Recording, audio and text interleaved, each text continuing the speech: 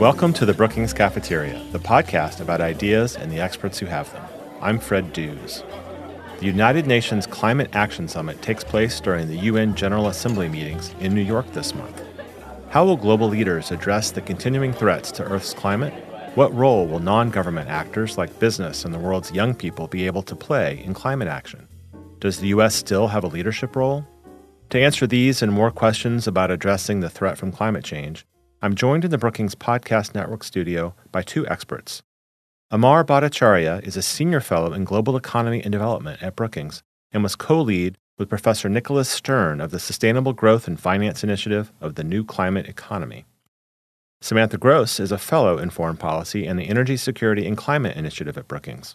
Her extensive experience in energy and climate includes service as director of the Office of International Climate and Clean Energy at the U.S. Department of Energy. Also on today's show, meet Lindsay Ford, a new David M. Rubenstein Fellow in the Foreign Policy Program. She talks about her background, offers a book recommendation, and introduces an upcoming special series on global China that she will be hosting for this podcast. You can follow the Brookings Podcast Network on Twitter @PolicyPodcasts to get information about and links to all of our shows, including Dollar and Cents, the Brookings Trade Podcast, The Current, and our Events Podcast. If you like this show, please go to Apple Podcasts and leave us a review. It helps others find it. And now on with the interview. Amar and Samantha, welcome to the Brookings Cafeteria. Thank you. So let's start with some context setting about climate change. July was the hottest month ever recorded on Earth. Earlier this month, we saw Hurricane Dorian devastate the Bahamas. Scientists warn that warming seas are likely to result in more frequent and extreme weather events. We've also seen large cyclones devastate Mozambique. A top UN official warned that climate crisis-related disasters are occurring globally at a rate of 1 per week. So how bad are the current impacts, and how sure are scientists that anthropogenic climate change is the root cause? Well, global average temperature has already risen about 1.5 degrees Fahrenheit, or a bit less than 1 degree Celsius. And you'll remember the goals of the Paris Agreement are to limit temperature increase to 1.5 to 2 degrees centigrade. We're more than halfway there already. Scientists are absolutely certain that this warming trend is due to human activity. As far as the disasters that we're seeing, it's hard to definitively attribute any single weather event to climate change, although the science here is improving over time. However, there's no doubt that extreme weather of the kind we've been seeing, hurricanes, droughts, floods, are much more likely in a warming world. Amar, let's move from there to the upcoming United Nations convening on global climate change. The UN Secretary General is convening a global climate action summit for world leaders at the UN. Can you talk about the purpose of the summit? The purpose of the summit is to inject the ambition and urgency that is needed in tackling the challenge of climate change. As Samantha said, really, there are two dimensions to this challenge. One is emissions have reached record levels, and with it, the kind of global warming that we have seen. And the second, as you pointed out, the impact of climate change itself in terms of the devastation that it is creating. So the Secretary General has pushed the idea that a 2-degree target is not simply enough. We have to aim more ambitiously. We have to aim for 1.5 degrees if we want, in some sense, to mitigate the worst impacts. And we have to recognize the worst impacts fall on the most vulnerable. In that context, the climate summit is essentially about getting leaders to raise ambition. Second, to get leaders to be put under pressure, especially from the young. And third, to set out an action agenda that is commensurate to the scale and urgency of the challenge. I want to follow up on that 2-degree target. That is a reference to the agreed-upon target from the 2015 Paris Climate Accord, right? Absolutely. And in that agreement, it says we will limit global warming to no more than 2 degrees, and we will make our best efforts to be as close to 1.5 degrees as possible. But because we have seen since Paris that the situation is much more dire, the Secretary General is pushing for much greater level of ambition. And when you talk about impacts on the most vulnerable around the world, we just saw that in the Bahamas, for example. Also, another effect of climate amplified extreme weather events is the displacement that it causes, that people around the world are having to move from wherever they live to other places. As they say, we ain't seen anything yet. The displacement factor will be massive. And, we have to remember, we have dealt with climate change before in human history, but there were no national borders. People just moved. Now, if you look at the African continent or you look at South Asia, where are people going to move? Amongst the most vulnerable countries in the world is Bangladesh, with a population of more than 200 million people. Where are they going to move? Because next door, India is not less crowded. So, the situation with displacement, the security issues that it raises, these are things we haven't even begun to see as yet. And we're seeing political backlash already against immigrants of various kinds and refugees, and that problem only stands to get worse under a warming climate. Well, we just saw that with a statement President Trump made the other day about Bahamian refugees not being permitted to come here. Samantha, let me ask you again about President Trump. It's been reported that he won't be attending the UN Climate Action Summit. It was also reported that he skipped the climate meeting that was at the G7 in France recently. What impact does his absence have on relations with the other world leaders who are gathering in New York on global climate action? Well, the lack of American leadership on climate change right now is a real shame. The U.S. was super instrumental in getting the Paris Agreement done and for pushing for a lot of the really good parts about the agreement, pushing for climate finance and for measurement and accountability in countries reaching their emissions goals. But all that is gone now under the Trump administration. Other leaders certainly care about these issues, but no country has really taken up that leadership mantle that the Americans had.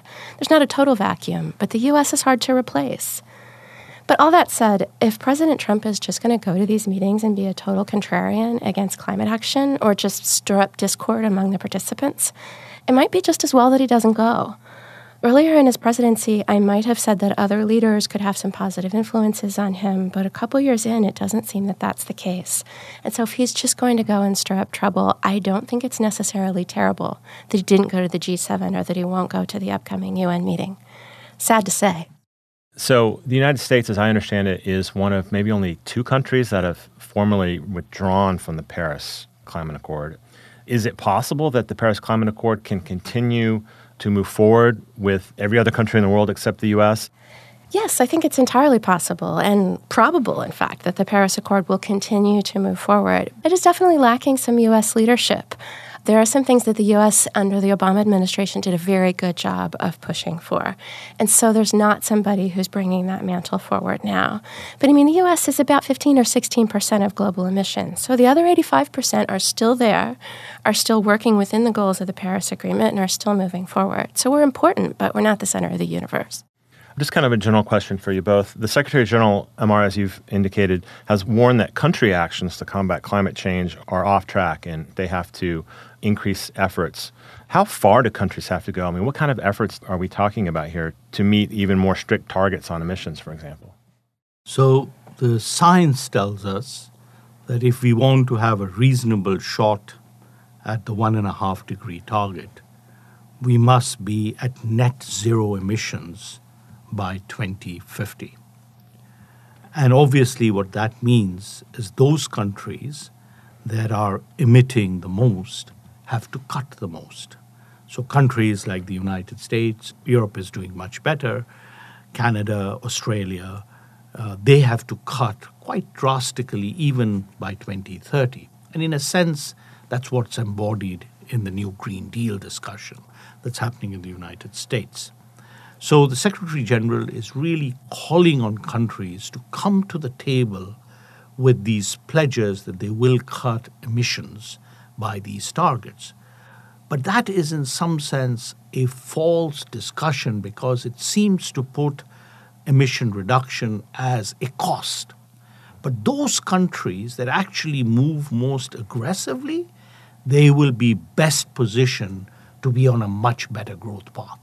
This is the new competitiveness. So those countries that act fast will have not only the benefits in terms of climate, they will have it in terms of growth, they will have it in terms of reduced pollution, they will have it in terms of reduced congestion and improved mobility. So there are many, many co-benefits here. So the Secretary General is also emphasizing, as we have in the new climate economy, that this is the growth opportunity of the 21st century. So it's completely about shifting the debate from the costs of action to the opportunities of action. I can see how that's an opportunity for advanced economies like the U.S., Canada, Australia, European countries. But what about less advanced economies like India, like China? A lot of people say, well, the U.S. can cut emissions, Europe can cut emissions, but we don't see the same from China and India, and so that's not going to solve the problem. Actually, their opportunity to leapfrog gives them a very, very powerful benefit. If China could do what it didn't, which is avoid all the congestion and the pollution and the sprawl they had and invested differently, they would be better off. And they realize that. So in the new 5-year development plan, they are leading by leaps and bounds. They are setting the way for more compact cities. I often say to people in Washington, it has taken us 20 years to design, build one metro line. China is building 365 systems at the same time. And one of the reasons for it is because they want a carbon neutral, climate resilient world. So I don't think that the emerging markets and the arguments in India has also shifted. And in particular, there is growing recognition that coal is a big problem. Yeah, Samantha, you had a piece recently on the Brookings website about coal, both in the United States was in one piece, but then you had another piece about coal in India. Can you talk about those two examples a little bit? Yeah, absolutely. And the situation is very different in the two countries. Here in the United States, we've seen inexpensive natural gas really push coal out of our power system. And the reductions that we've seen since about 2005 in emissions here in the United States, and a really important component of them has been replacing coal with natural gas in our electricity system. So coal here in the United States is really in a downward spiral, and it's not because of government policy. It's because of sheer economics and that it's being outcompeted by natural gas. The situation in India is different. India is really focused on its own energy security, and India has a great deal of domestic coal supply. It's also one of the least expensive fuels that they can use for power production. You're seeing renewables grow rapidly in India, wind and solar.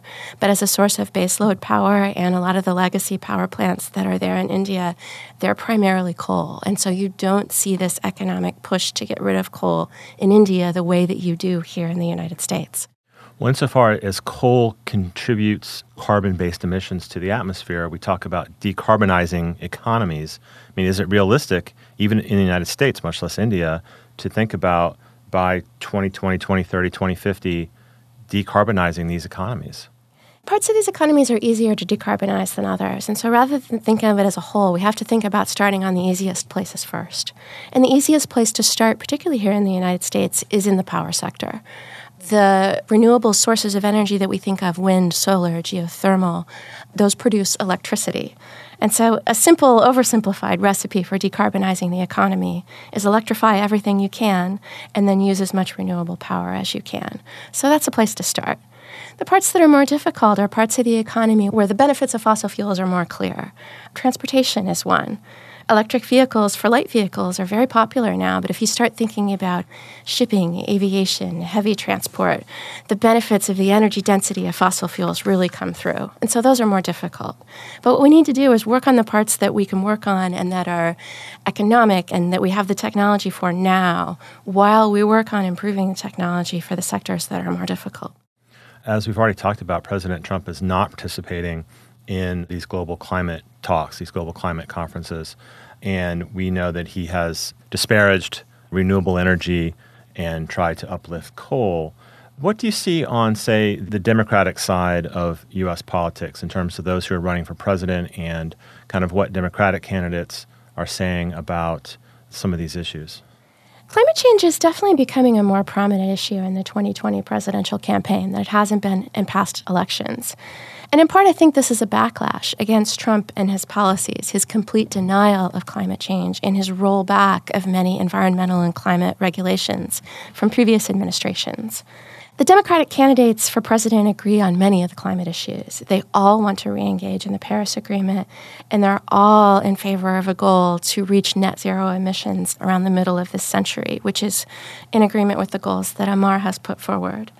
In the climate forums and in recent debates, I've also heard wide agreement about helping disadvantaged communities, workers who might be displaced during the transition, and enlisting non-energy sources like agriculture to help with the transition.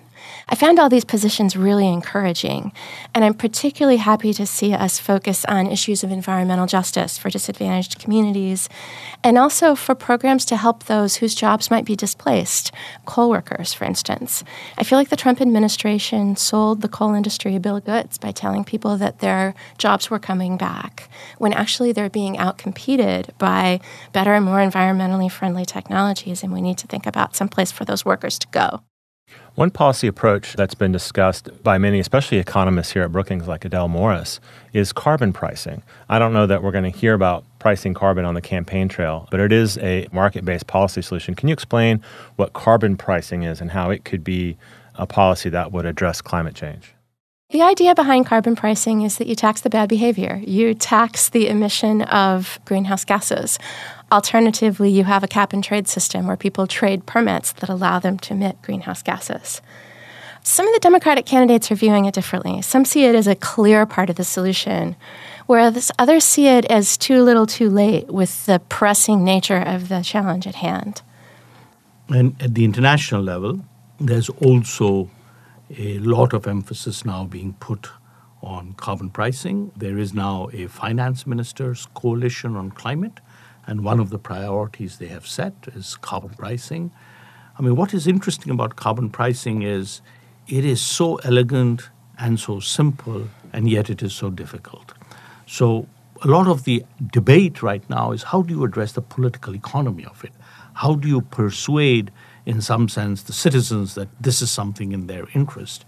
And in the United States, where we are likely to face important fiscal pressures in the years ahead, carbon pricing can be a solution both to fiscal pressures and generating the revenues, but also, of course, the incentives for changing behaviors, Samantha pointed out. Yeah, that one of the great political challenges with carbon pricing is getting the prices high enough to make a difference. And so we've seen carbon pricing systems around the world, particularly in Europe, that have been in place for a while, but that have a very difficult time keeping those prices high enough to actually change behavior. All of these issues, carbon pricing, emissions, we're talking about a global issue. What happens in one country affects people across the world. And for example, we saw this summer with the fires in the Amazon, not only did we see the emissions of smoke going into the air, but we saw the Amazon forest being cleared out for cattle farming, for food production. Can you talk about the impact that land use has in a specific country like Brazil on the global climate crisis, something that affects all the rest of us? Yeah, so land use actually is at the heart of the challenge, and it also emphasizes the interaction between climate change, biodiversity, infrastructure development, and land use. We have to remember that the population of the world was 1 billion 200 years ago. We are at 7 billion. The pressure that human beings are putting on the land is just extraordinary. And it is parceling land into smaller and smaller bits. It's degrading natural capital, and it's threatening biodiversity. The growth model of the 20th century was based on the destruction of natural capital. The growth model of the 21st century has to be built on the restoration of natural capital. And the Amazon is the lungs of the world. And not only is it the lungs of the world, but it's a very fragile system. It is the only environment that creates its own rainfall. If the Amazon disappeared, Latin America would turn into a desert. And we are at a very delicate tipping point in the amount and the preservation of the Amazon. So what is happening today in the Amazon is unacceptable for the world. It's not just Brazil's resources, it's really the world's resources.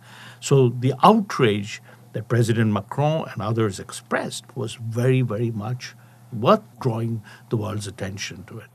I know that the president of Brazil, Bolsonaro, disagrees with that assessment, that it's the world's resource. He believes it's Brazil's resource to exploit as his community sees fit. How do we deal, though, with the challenge of people, say, in a local community who want to clear land because they want to grow food because they're hungry? They need the food now, and the impact that their activity is having on the climate globally is not readily apparent to them. How do we address that kind of problem? If you look at grasslands, you look at forest lands, unsustainable use of land leads to the destruction of soil and the replenishment of resources. So the world is littered with what appears to be useless land, but which was very productive land and has been just misused and taken to the extreme. And there is no example that is more powerful than that of tropical rainforests. So cutting down tropical rainforests for second-rate agriculture is not the solution. It's actually saying, where can we have productive agriculture? Where can we restore land? And those are, again, policies where we need, in some sense, strong international cooperation. So we're talking about the UN Climate Action Summit. It's a gathering of world leaders, of government leaders. What about the private sector? What role does the private sector have in helping to address climate change? Before you get to the private sector, maybe I should say that a particular emphasis of this UN Climate Summit are the youth. They will begin the climate summit on the Saturday with a strong focus on the role of youth. And it is very strategic. It is to emphasize that they shall inherit the planet, and they are the ones who have the biggest stake. And the second one, as you said, is the role of the private sector. Why? They are the source of a lot of the innovation. They are the source of a lot of the finance that is available, and they are the agents that can bring about change. But when they don't behave, they're also the agents of destruction. So getting the private sector on board is very important. And there are many, many initiatives where the private sector will be featured in a very, very strong way in what will be announced at the UN Climate Summit. Let's talk more about that question of the youth, because I think it's so important and heartwarming to see someone like Greta Thunberg sail over here from Scandinavia and meet with Jane Goodall, and she's meeting with world leaders in New York. Talk about the importance of her role in particular, and youth in general, as you were saying, Amar, in leading change and climate action. When we think about climate change, we tend to think things of happening in the future, to future generations, whereas we've reached a point today where people alive right now will see the impacts of climate change. I will see more impacts of climate change in my life, and someone who's Greta Thunberg's age will see tremendous impacts from climate change within her lifetime. We're talking about people alive today. And so the youth movement in particular, I think, really has the moral high ground, in a sense, in this, to say you're impacting not some fuzzy future, you're impacting me during my lifetime, and this matters to me personally. And so I feel like they really bring a moral imperative and put a face on the problem in a way that is really important. So what gives you both hope? And maybe it's the actions of youth like Greta Thunberg, maybe it's the global political will, if it is there. What gives you both hope that the world will begin to address the climate crisis in the way that it needs to be addressed? For me personally, the two sources of hope are technology and innovation, which is changing the options that are open to us much faster than we had previously thought. And second is a growing recognition in global citizenry, and especially the young, that we have to change our ways. I'm in complete agreement with Amar. And the thing that I will add is opinions on climate change. They change the behavior of the private sector. I mean, you think about the kinds of investments that need to be put in place to shift our economy towards a lower carbon economy. A lot of these are going to be made by the private sector. And so it's the individual decisions of consumers that drive the behavior of private sector companies. They look at the kinds of processes that they're running, the kind of products that they're making. Government policy will help drive these changes, But additionally, the private sector will be making these investments. And so as people think about climate in how they live their lives and how they make decisions, they'll drive the private sector to do new things, both through their reputation and through the kinds of products that they sell and processes that they run. So as people become more aware, that will drive the solution, both through politics and through people's behavior in the economy. Well, Samantha, Amar, I want to thank you both for taking some time out to help us understand the issue, and look forward to talking to you all again. Thank you. My pleasure. Thanks.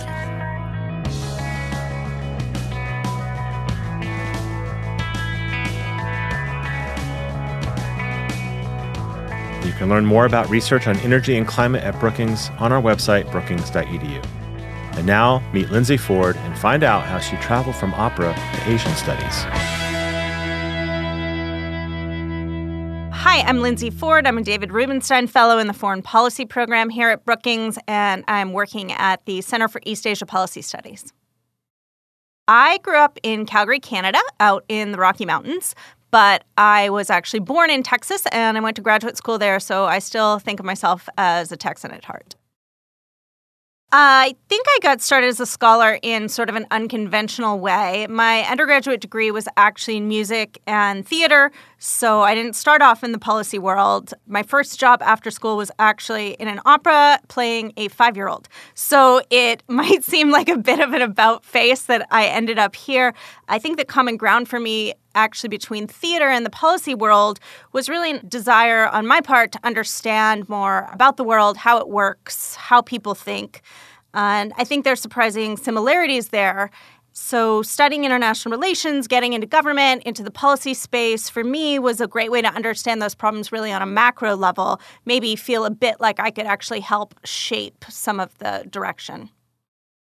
I think the most important issue that we're facing today in the United States is the debate that's taking place about America's global leadership role. Not just a question of whether or not America continues to lead in the future, but how we lead. So to me, some of the questions that result from that are, does the U.S. need to take a more restrained approach to military interventions overseas? Are we actually interested still in repairing and rebuilding the international institutions that we put together after World War II? And if we are entering into a world that's more multipolar, are we having the right kinds of conversations with our allies, with our friends, and tending to those relationships in the right way that ensures we can respond to problems like China and Chinese revisionism collectively rather than individually? What I'm really going to spend a lot of time focusing on right now is thinking about the future of the U.S. alliance system in Asia, in the Indo-Pacific region. Looking at how the U.S. and its allies can create more effective coalition models, multilateral kinds of defense networks that are appropriate for the Asian region and different from the multilateral models that we've really established in Europe through NATO. And the flip side of the question that I really want to look at is understanding what China is doing to create its own security and defense partnerships and network in the Indo-Pacific region and what impact that's going to have on U.S. foreign policy. If I could recommend a book right now to people, it's one that I've been rereading lately that I really appreciate by Mike Green. It's called By More Than Providence. And it's a pretty sweeping look at the history of U.S. engagement in Asia, how the U.S. has shaped its strategy toward the region. There's a lot of debate happening right now about the U.S.-China relationship and how the U.S. needs to think about adjusting its policy toward China. And what I really like about Mike's book is he helps you situate that relationship within the context of broader U.S. strategy in the region. And I think about how the U.S. has traditionally defined its interest in Asia. Mike lays that out really well, which to me is a really important part of the conversation when you think about how we need to approach China in the future.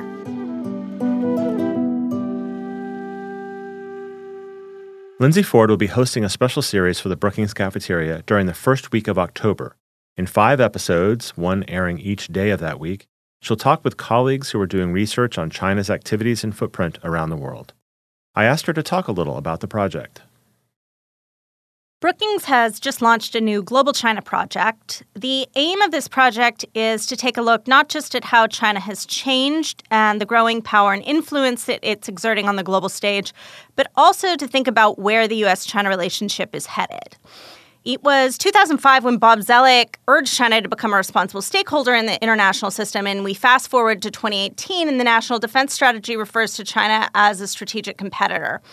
And I think this just highlights there have been some pretty seismic shifts that have taken place in the U.S.-China relationship in the past decade. And it's really kicked off a vigorous debate about how the U.S. needs to approach China in the future. So this is going to be a 2-year project. It's led by Bruce Jones, the vice president of our foreign policy program. And the aim is really to give policymakers and the public sort of a new empirical baseline to understand China's regional and global ambitions. I think the great thing about this project is it's going to draw not just on the talent of the Asia hands, but the talent of the whole foreign policy program. So we'll have security folks, strategy experts, tech experts, the economic team, as well as some of our scholars on other regions of the world too, the Middle East, Europe. And that's really going to allow us to drill down on how China is exerting its influence across a range of spheres on this project. And I think that's going to make it really comprehensive and really useful.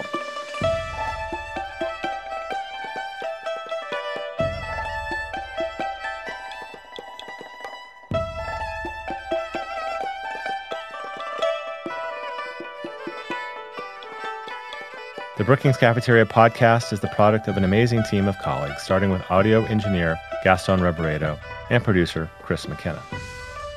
Bill Finan, director of the Brookings Institution Press, does the book interviews, and Lizette Baylor and Eric Abalahin provide design and web support. Our intern this fall is Eowyn Fain. Finally, my thanks to Camila Ramirez and Emily Horn for their guidance and support. The Brookings Cafeteria is brought to you by the Brookings Podcast Network, which also produces Dollar and Cents, The Current, and our events podcasts. Email your questions and comments to me at bcp@brookings.edu. If you have a question for a scholar, include an audio file and I'll play it and the answer on the air. Follow us on Twitter @PolicyPodcasts. You can listen to the Brookings Cafeteria in all the usual places. Visit us online at brookings.edu. Until next time, I'm Fred Dews.